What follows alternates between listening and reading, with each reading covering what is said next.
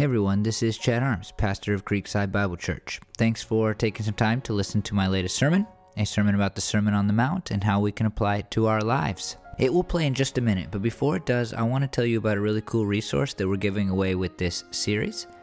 We understand that spiritual growth can be really hard, and I personally get that even when you leave having heard one of my sermons with the best intentions to apply it to your life, turning those best intentions into real-life actions can be pretty difficult. And so with this series, we're giving away devotional sheets. These devotional sheets contain daily activities that will take about 10 minutes for you to complete. The activities are varied from day to day. One day has a devotional writing written by me, another has questions, another has guided prayer, and there's a few other things too.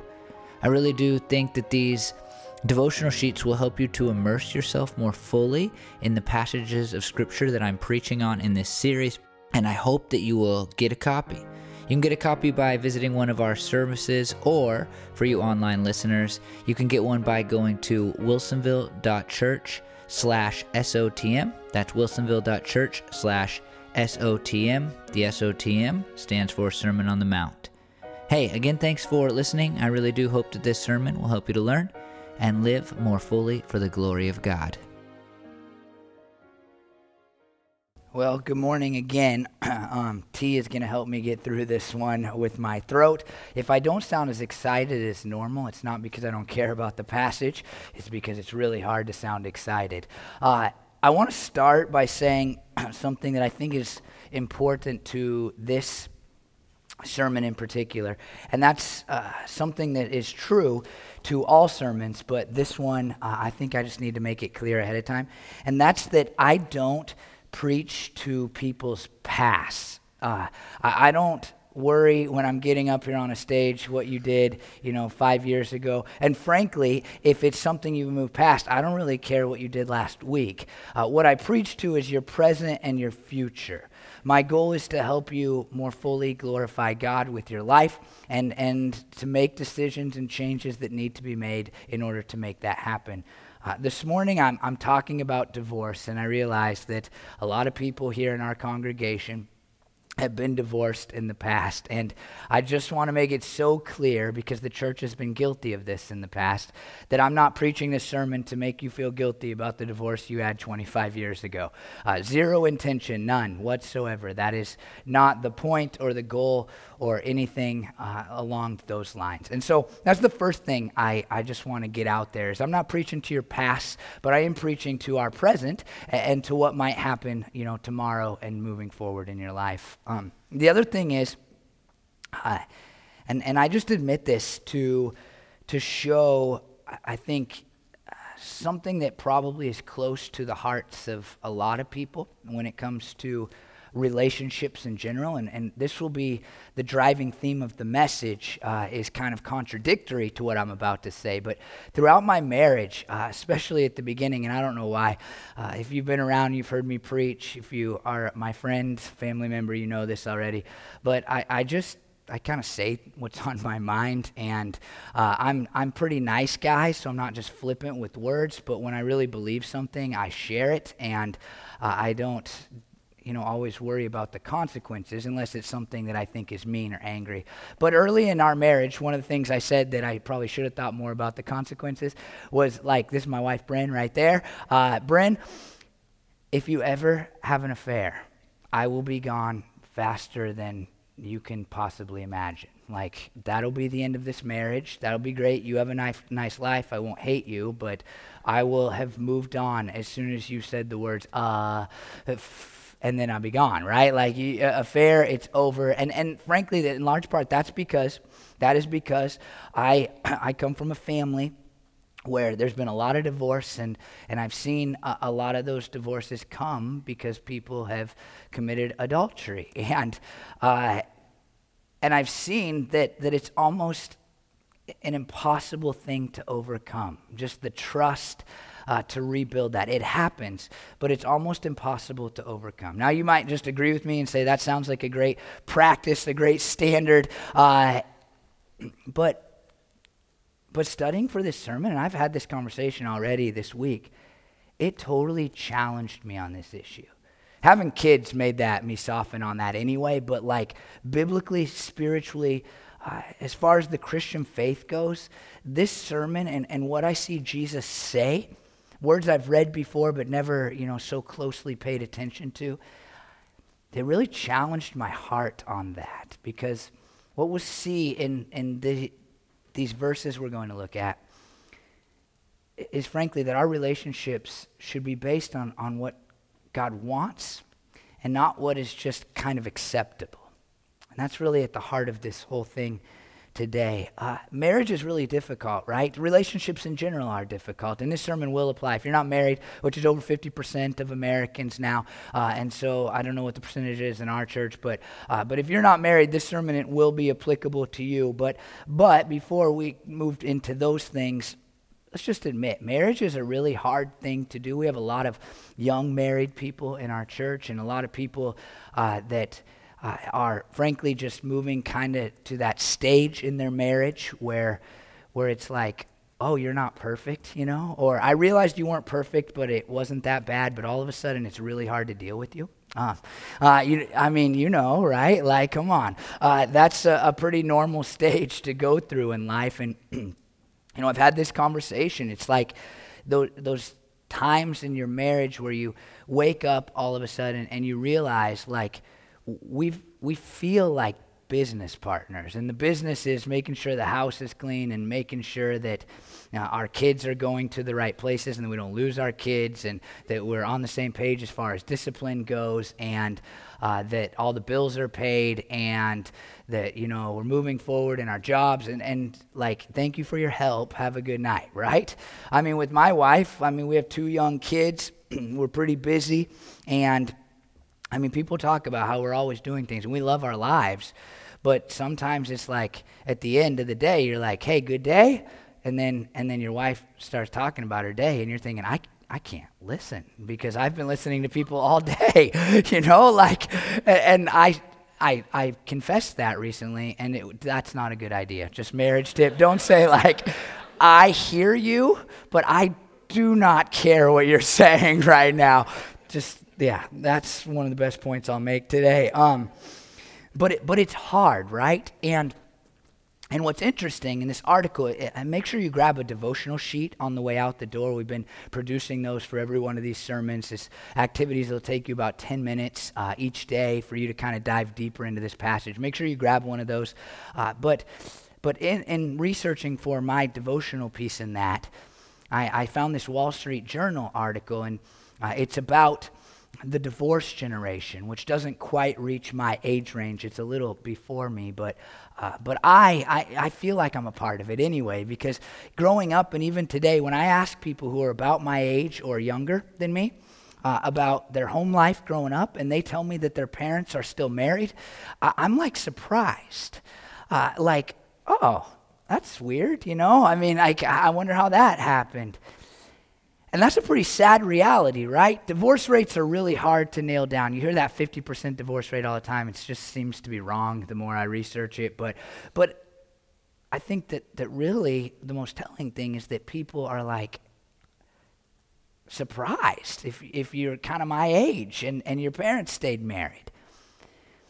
And so what's happened in people my age and just a little bit younger than me, and this happened, I'm going to hit 2 different generations. This happened in like my grandparents' generation too, and maybe the ones in between, this won't apply as much, but we've just said, like, not me as you heard earlier, but a lot of people have said, I'm not getting divorced no matter what. I will not leave my spouse. And in the old days, it was out of a sense of moral responsibility, right? And I'm not saying this is a bad thing. I'm just saying the way it is. Like, we will never be divorced because we think divorce is wrong. But in my generation, it's more like, I will never get divorced because I won't do that to my kids, and because I knew all of the consequences, I saw them firsthand, and I'm not willing to produce those consequences, and so I'll stay in this no matter what. But I think that's great. I think that's good that we say we're going to stay married. It's not a very fun way to live, right? It's not very fulfilling. It can be a great business partnership, as I said before, but it's nothing like what we came into a marriage wanting and desiring.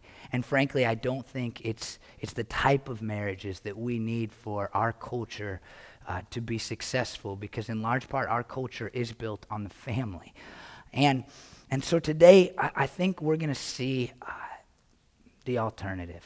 I think we're going to have something better to aim for than just staying married or just being willing to get divorced. Saying, look, if you're unfaithful, I'm out, or I'm not out, whatever. We're going to see something better to shoot for. And so we're going to look at the Sermon on the Mount, as we've been doing in the series. But we're gonna look at Jesus' further teaching on this subject, which comes a few chapters later. But in Matthew 5:31, this is what Jesus says. It has been said, anyone who divorces his wife must give her a certificate of divorce. So this is part of the antithesis section. You've heard me say that every week if you've been around, but if you're new, you need to know that Jesus has launched into, in the Sermon on the Mount, his longest, most important, most impactful sermon. He's launched into this thing that theologians have later called the antithesis section. It's very practical. It's about very specific moral issues. But he sets them all up by saying, look, here is what you have heard taught by the religious leaders, the Pharisees, this very strict religious sect. This is what they're teaching you about this moral issue. And it's based on God's commands, but I want to give you the new, better interpretation, the right interpretation of what God said so long ago in what we call the Old Testament. And in this one, Jesus is talking about the interpretation of this passage that just barely seems connected, and it's Deuteronomy 24, 1 through 4. It's important that I read all of it for you to see kind of how ridiculous the culture at Jesus' time had how ridiculous it is how they had twisted this to fit their own narrative. This is what it says. If a man marries a woman who becomes, notice this word, displeasing to him because he finds something indecent about her, and he writes her a certificate of divorce, gives it to her, and sends her from his house, and after she leaves his house, she leaves his house, she becomes the wife of another man, and her second husband dislikes her and writes her a certificate of divorce, gives it to her, and sends her from his house, or if he dies, then her first husband, who divorced her, is not allowed to marry her again after she has been defiled. I know a lot of words, but let me tell you basically what it's saying. It's saying if you choose to divorce a woman, this is a man because women didn't have this right at the time. If a man chooses to divorce a woman, he can never remarry her again. And really at the heart of this passage, I think, as I read it, thousands of years later, it is a warning. Don't be quick to divorce your wife because you might like her in the end. I was a part of a very unhealthy relationship in college, and I can tell you that, man, if we would have ever been married, like, we would have talked about divorce all the time, because I don't even think we liked each other, but we kept hanging on, and I can see, especially for young people, how they make rash decisions. And in a culture driven entirely by men, where divorce had become fairly acceptable, it would have been so easy to say, oh, you're out. I guess I like you again.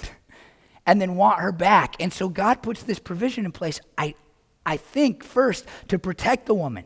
If you're going to divorce someone, you give her a certificate of a divorce so that people know you put her out and she didn't just leave you, which is something that could have had her killed.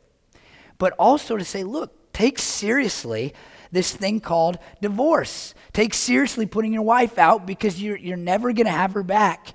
And we know this from our culture, right? Like we have this idea that people can be the one. It's an idea that I reject. But what if you divorce her, you go down the road, meet somebody else, and you realize the first lady was the one? What happens then? And here's what the people at Jesus' time had done with this passage of Scripture. They had taken that first part, the part that says, write her a certificate of divorce, and they had said, that's the command of God. If you get divorced, you write a certificate that says, I divorced this woman. And it had become so bad. It's worse than our culture. Can you imagine that when it comes to the cheapness of marriage, like being worse than our culture? They looked at this word displeasing. If a man finds something displeasing about her. And some of the religious leaders taught that this meant anything that a woman does that a man doesn't like becomes grounds for divorce. like literally, if the woman burns dinner too many times, or once, depending on who the guy is, right? Then he had the biblical right to write her a certificate and say, we're done here, I'm going to find another cook, woman from the South. And this, you can just imagine, because you know people, right? When you have half the religious leaders teaching this, and then half of them saying, no, that's not right. This has to be some type of, as it says here, something indecent about her, like something morally unfaithful about her, something sexually unfaithful about her. You had half the religious leaders teaching that, and half saying it could be for whatever you want. What do you think the men gravitated towards? Okay, honey, you better get that Mexican food for me tonight, because if you don't, I got the certificate already written up, right? It's this easy out. Just leave it on the table at all times. What did you say, honey? I got this. Just wait. I can see this, right? And they gravitated towards the easy out for their relationships. I'll write a certificate. That's the end of it. You displeased me. I can move on. I can move on to the next woman. I'll find the right one eventually. I'm out of here. And so Jesus, in this antithesis section about divorce, is saying, look, I know what the culture is saying. If a woman is displeasing, you just write a certificate and you're out. You do whatever you want. You just leave her. That's it. He says that. In the next verse, it's been said, but here's what he says. Verse 32, but I tell you, anyone who divorces his wife, except for sexual immorality, makes her the victim of adultery, and anyone who marries a divorced woman commits adultery. So Jesus says, look, I'll tell you the real interpretation is that marriage is to be a binding covenant that is not broken without adultery, which we all are on the same page. That's extramarital sex affair. That's what that is. And so Jesus immediately just pushes back against the culture of his time and our culture, right? Because we think in terms of, differences that cannot be reconciled, right? That's kind of the reason people get married. We don't like each other, or we can't get along in this area, or it's just too hard and I'm out. And Jesus says, look, there's only one out that is not sinful, frankly, and that is the out when your spouse has committed adultery. And the reason for this is not because people should be looking for an out. The reason for this is because the marriage contract in heaven is based on faithfulness. We say this at just about every wedding. This is like one of the two things I need to say at a wedding, is that we will be faithful. We will be only theirs until death do us part, right? It's a promise that we will not have relations with anybody else for the rest of our lives. And what Jesus is getting at here is when a person does, they've ripped up the contract. But here's what we've done. It's so counter what Jesus is saying in our own culture. Because we have this word, right? This word marriage. And we've tied together a biblical view of marriage with an American view of marriage, with what government says marriage is. And this has implications, right? And so what we've seen in our minds and in our souls is that divorce is simply ripping up this marriage contract. We go down to wherever we go for a divorce. I've never got that far. But we go down and we say, look, we're divorced. And you sign something and you file the papers and the other person gets the papers, right? And then they sign the papers. And that's the end of it. But what Jesus is saying here is if I could just describe it like this, I think this is what we need to get back to define marriage in our country, and especially in Christianity. Holy matrimony. I know it's the same thing almost in our world, but it's something that we Christian pastors use when we're doing weddings. We've come together today to join these two in holy matrimony. You've heard that said before. If I could just use this term as something different from this term for a minute. This is a promise made before God that says we will be together forever and we will not give ourselves to another person. Okay?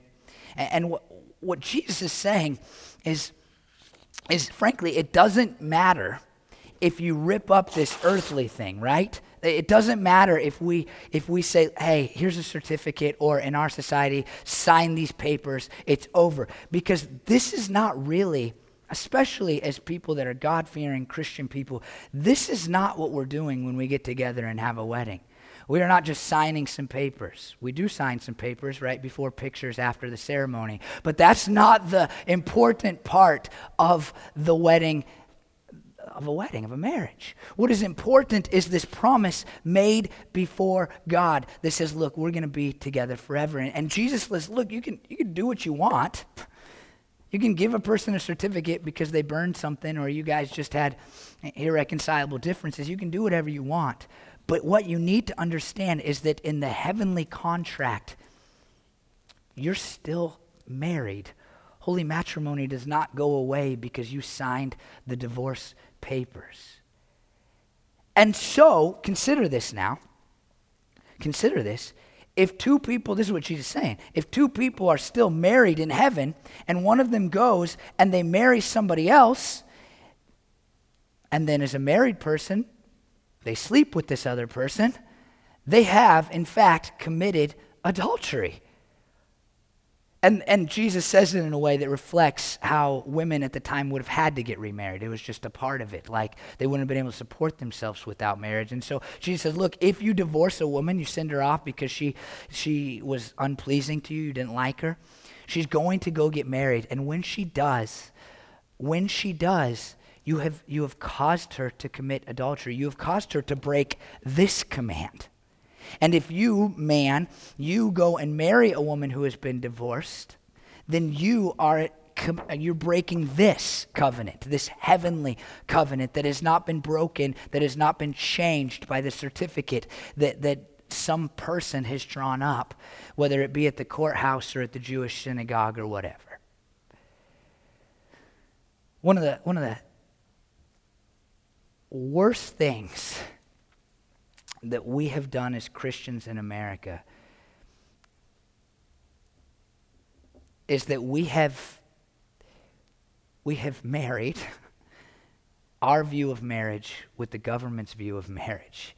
And it has caused us in our minds to think that things that the government declares marriage are, and when the government declares that a marriage ends, that it does.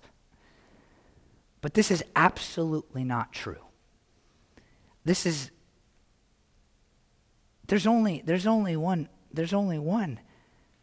marriage covenant that matters to our spiritual lives, and it's the one in heaven.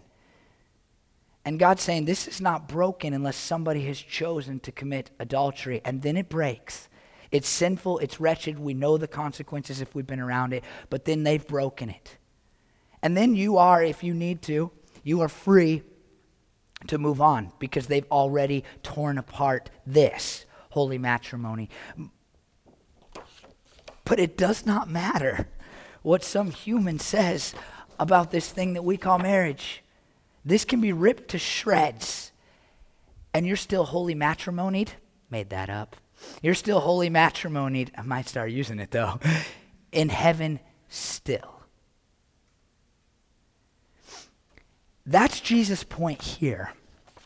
But it's not the end of his teaching on divorce, and I don't think it's the whole point at all. Let's put these down here. Because later, in Matthew 19, this is what we read. Some Pharisees came to him to test him. They asked, is it lawful for a man to divorce his wife for any and every reason? So that's the question, right? I mean, this is the debate with the religious leaders, and so they want to get to the bottom of it. Really, they want to trick him, but they ask this question. He says, this is so important.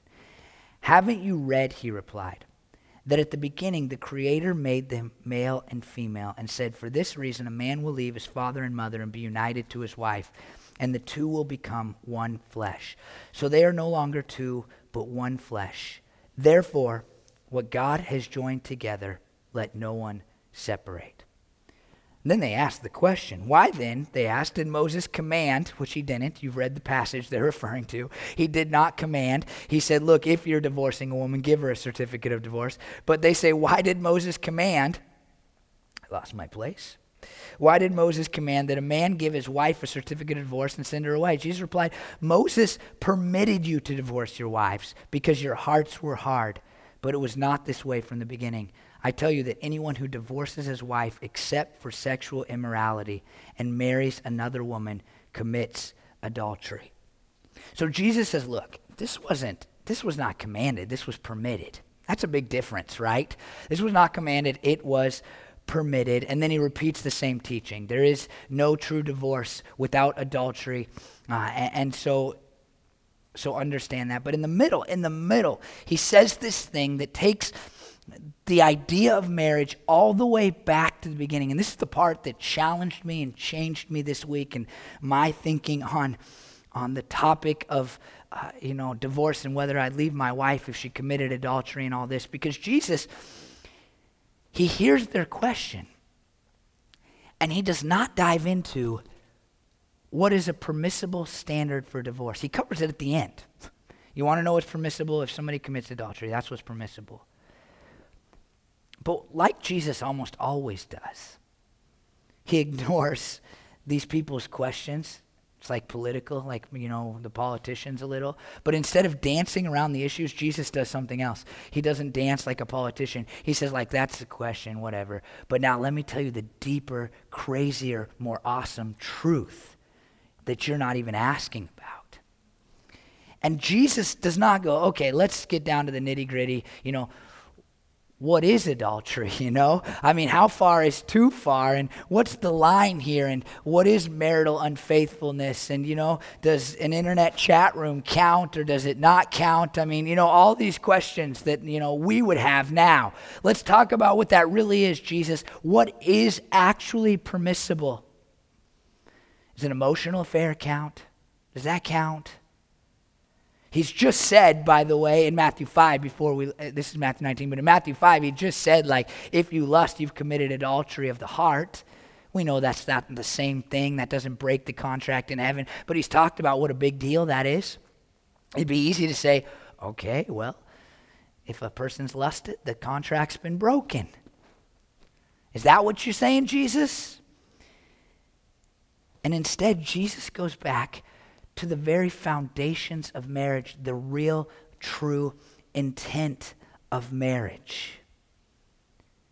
And he looks at them and he says, look, let's not talk about what is permissible. Let's talk about what the intent of marriage is. And you see it there. Jesus says that the intent is for a man and a woman to come together in such a unified, connected way that the two are no longer two, but one flesh. That's unity, right? In fact, the setup to marriage was that the man was alone. And God looked down and said, it's not good for this guy to be alone. And so I'm going to provide him a helper, a mate, in order that he can become one flesh with her, and they can be so unified that they work together as one. You see, what Jesus is getting at is that our marriages should not be based on permission, but intention. God's intention. Now, before you go, well, we live in a different society, this is so difficult. I want to just say again that this was so utterly countercultural, more countercultural than what we think of today. One author said it this way: it would be the same, Jesus talking about divorce in this way, as somebody in our context today saying, anyone who sells his car and buys another is guilty of theft. Can you imagine? First of all, how you would treat your car and how you would pick your car and how you would view your car if you knew it was there until the end. Man, if you know my car situations in the past, you'd be like, that would be the worst thing for Chad. It's in the shop right now, in fact. It's always in the shop. But that's what it's like. That's how countercultural it is. John R. Stott, author, theologian, says, the Pharisees were preoccupied with the grounds for divorce. Jesus with the institution of marriage. I mean, the disciples, they're shocked by like Jesus and his comments about adultery. And they actually, it's amazing. If you read Matthew 19 and what follows, they say like, well, it's better to not get married then. That's their response. Like if you're telling me I got one try and the woman can do whatever she wants except for adultery, then why would we get married? And Jesus, he does this thing that's really counterable, 1950s Christianity at least, because we felt like everybody had to get married. I remember looking at, when I was in college, seeing, what a pastor would have to have, credentials, you would do for your job. Like, what do I need to, achieve and accomplish in order to be a pastor someday? And it would always be like, you need 5 years of experience and you must be married. We've idolized marriage so much in Christian circles, and Jesus doesn't say you must get married. Like that's a stupid question. He's like, hey, some people are eunuchs by choice, and some people are eunuchs not by choice, but that's just a choice that you can make. It's pretty good, right? Instead of saying, well, you're strange if you don't get married. It's like, that's fine. If that's what you need to do, just don't get divorced. Jesus looks at him and says, look, let's get back to the intent of this deal. And those of us who grew up in divorced homes, who have been around divorce, man, we know how bad divorce is. And I understand there's circumstances, and you might be thinking, well, there was a good reason for me to get, divorced or whatever. I'm not talking about your past. I'm just telling you about mine. It leaves a wake of devastation. There's a reason that in Malachi 2:16 we read, God hates divorce. It's because divorce is bad for us. It's bad. I taught this divorce recovery class. I wrote more about that in the devotional entry for this week, but I did this years ago before I was married. And I'm sitting with all these women. It was all women and me. That makes me sound like I was trying to meet ladies or something. That was not the goal or the intent. I was there with very good purposes in mind. And all of these women who were divorced, a lot of them because of the adultery of their husbands. They had broken that holy matrimony. But yet they were still devastated by it. And they saw that it was bad even though they were doing it. And Jesus looks at us and he's like, get back to the intent of marriage. We don't just hold on and say, I'll never get divorced. I don't really care if I like you anymore. And we don't just leave because we can. We're not looking for a way out. We're trying, in our culture, we should be trying to have not just marriages, but relationships that are based on God's intention and not his permission. You can look at your relationship with your boyfriend and your girlfriend if you're not married yet, your siblings, your parents or your children, your supervisor at work or your employees at work. And I think Jesus would say to all of these relationships, don't base them on what's permissible, but what God has intended for them.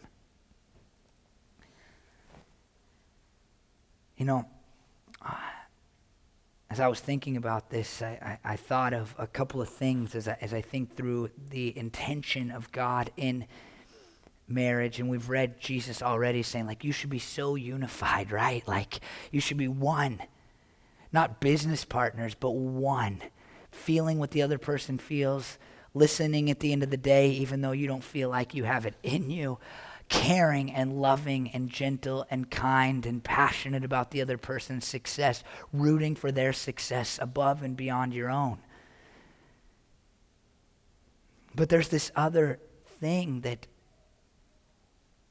in the Bible that's so interesting, and that's that Paul, the apostle who wrote much of the New Testament, he spends a great deal of time comparing our marriages to the gospel story. We believe as Christians, and I hope that you believe this too because your soul depends on it in every way, that we are all sinners. We've done things that are wrong against people, wrong against God. And God looked down from heaven and he came to earth and he lived as the person of Jesus, a perfect life, not doing anything wrong. And at the end of that life, he was brutally and torturously killed on a cross for our sins. And then he came back to life 3 days later. He made this incredible sacrifice because he offered us this gift through it, that if we will accept him as Savior and Lord, that we get to have a relationship with him that was broken by the things we had done wrong. And that relationship will last into eternity, where we will get to live in his perfect kingdom. And then Paul, crazy, uses marriage as an example of that relationship between God and us. That's pretty humbling. Husbands, you should be like Jesus in your treatment of your spouse. I can't even listen to my wife at night, let alone be willing to suffer the cross for her, you know?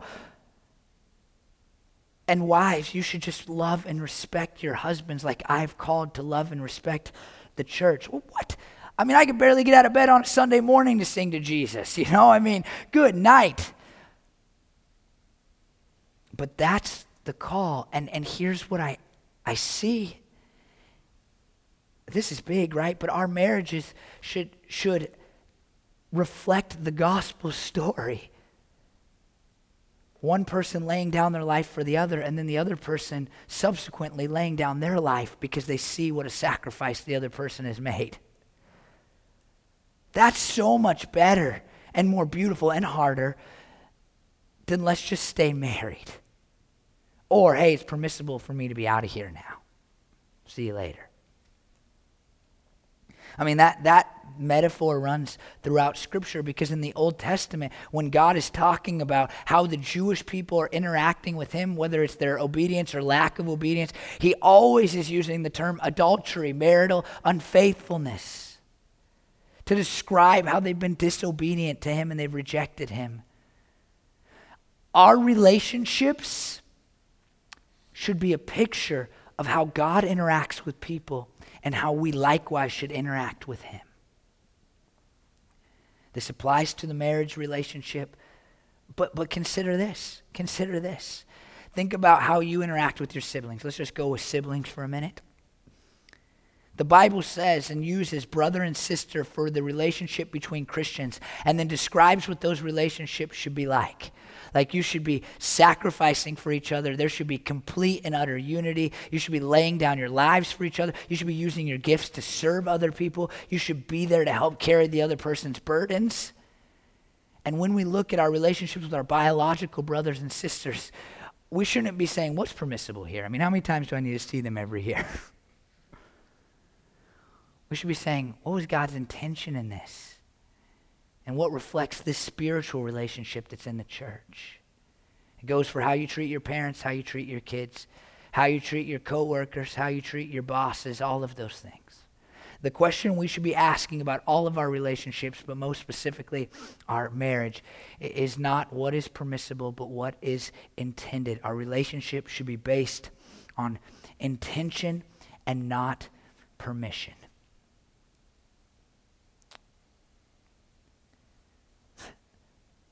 This very old, long dead person that's famous in Christian circle, Christendom, he said this: "For he that is a meek and a peacemaker and poor in spirit and merciful, how shall he cast out his wife? He that is used to reconcile others, how shall he be at variance with her that is his own?" And he's referring to this thing that starts the Sermon on the Mount called the Beatitudes, when Jesus has said, blessed are the poor in spirit and the meek and the peacemakers. And we look at marriage and we just throw all that out of the window and say, what do I have to do to get by? What do I have to do to get by?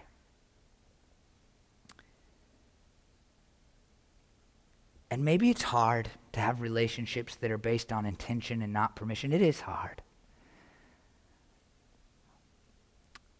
But I know the value. My daughter's 3 years old. When I was my daughter's age, my parents had been divorced for about, 5 months. My uncle, who's back there, had gone to Disneyland with my dad and I for a trip when I was turning 3 years old that was supposed to be my mom and my dad and I, and we had a good time with Mike. I'm very close to my uncle, in large part because he was there for me in those types of moments. I have very few memories from those early days, but one is a fight between my parents where I was downstairs listening. And I see as a 35-year-old just the pain, right? And I look at my daughter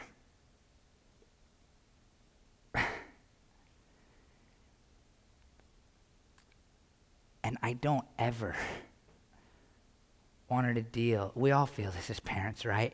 I don't ever want her to deal with the things that I've dealt with. Ever. But I know that just hanging on to a marriage would be terrible for her too, right?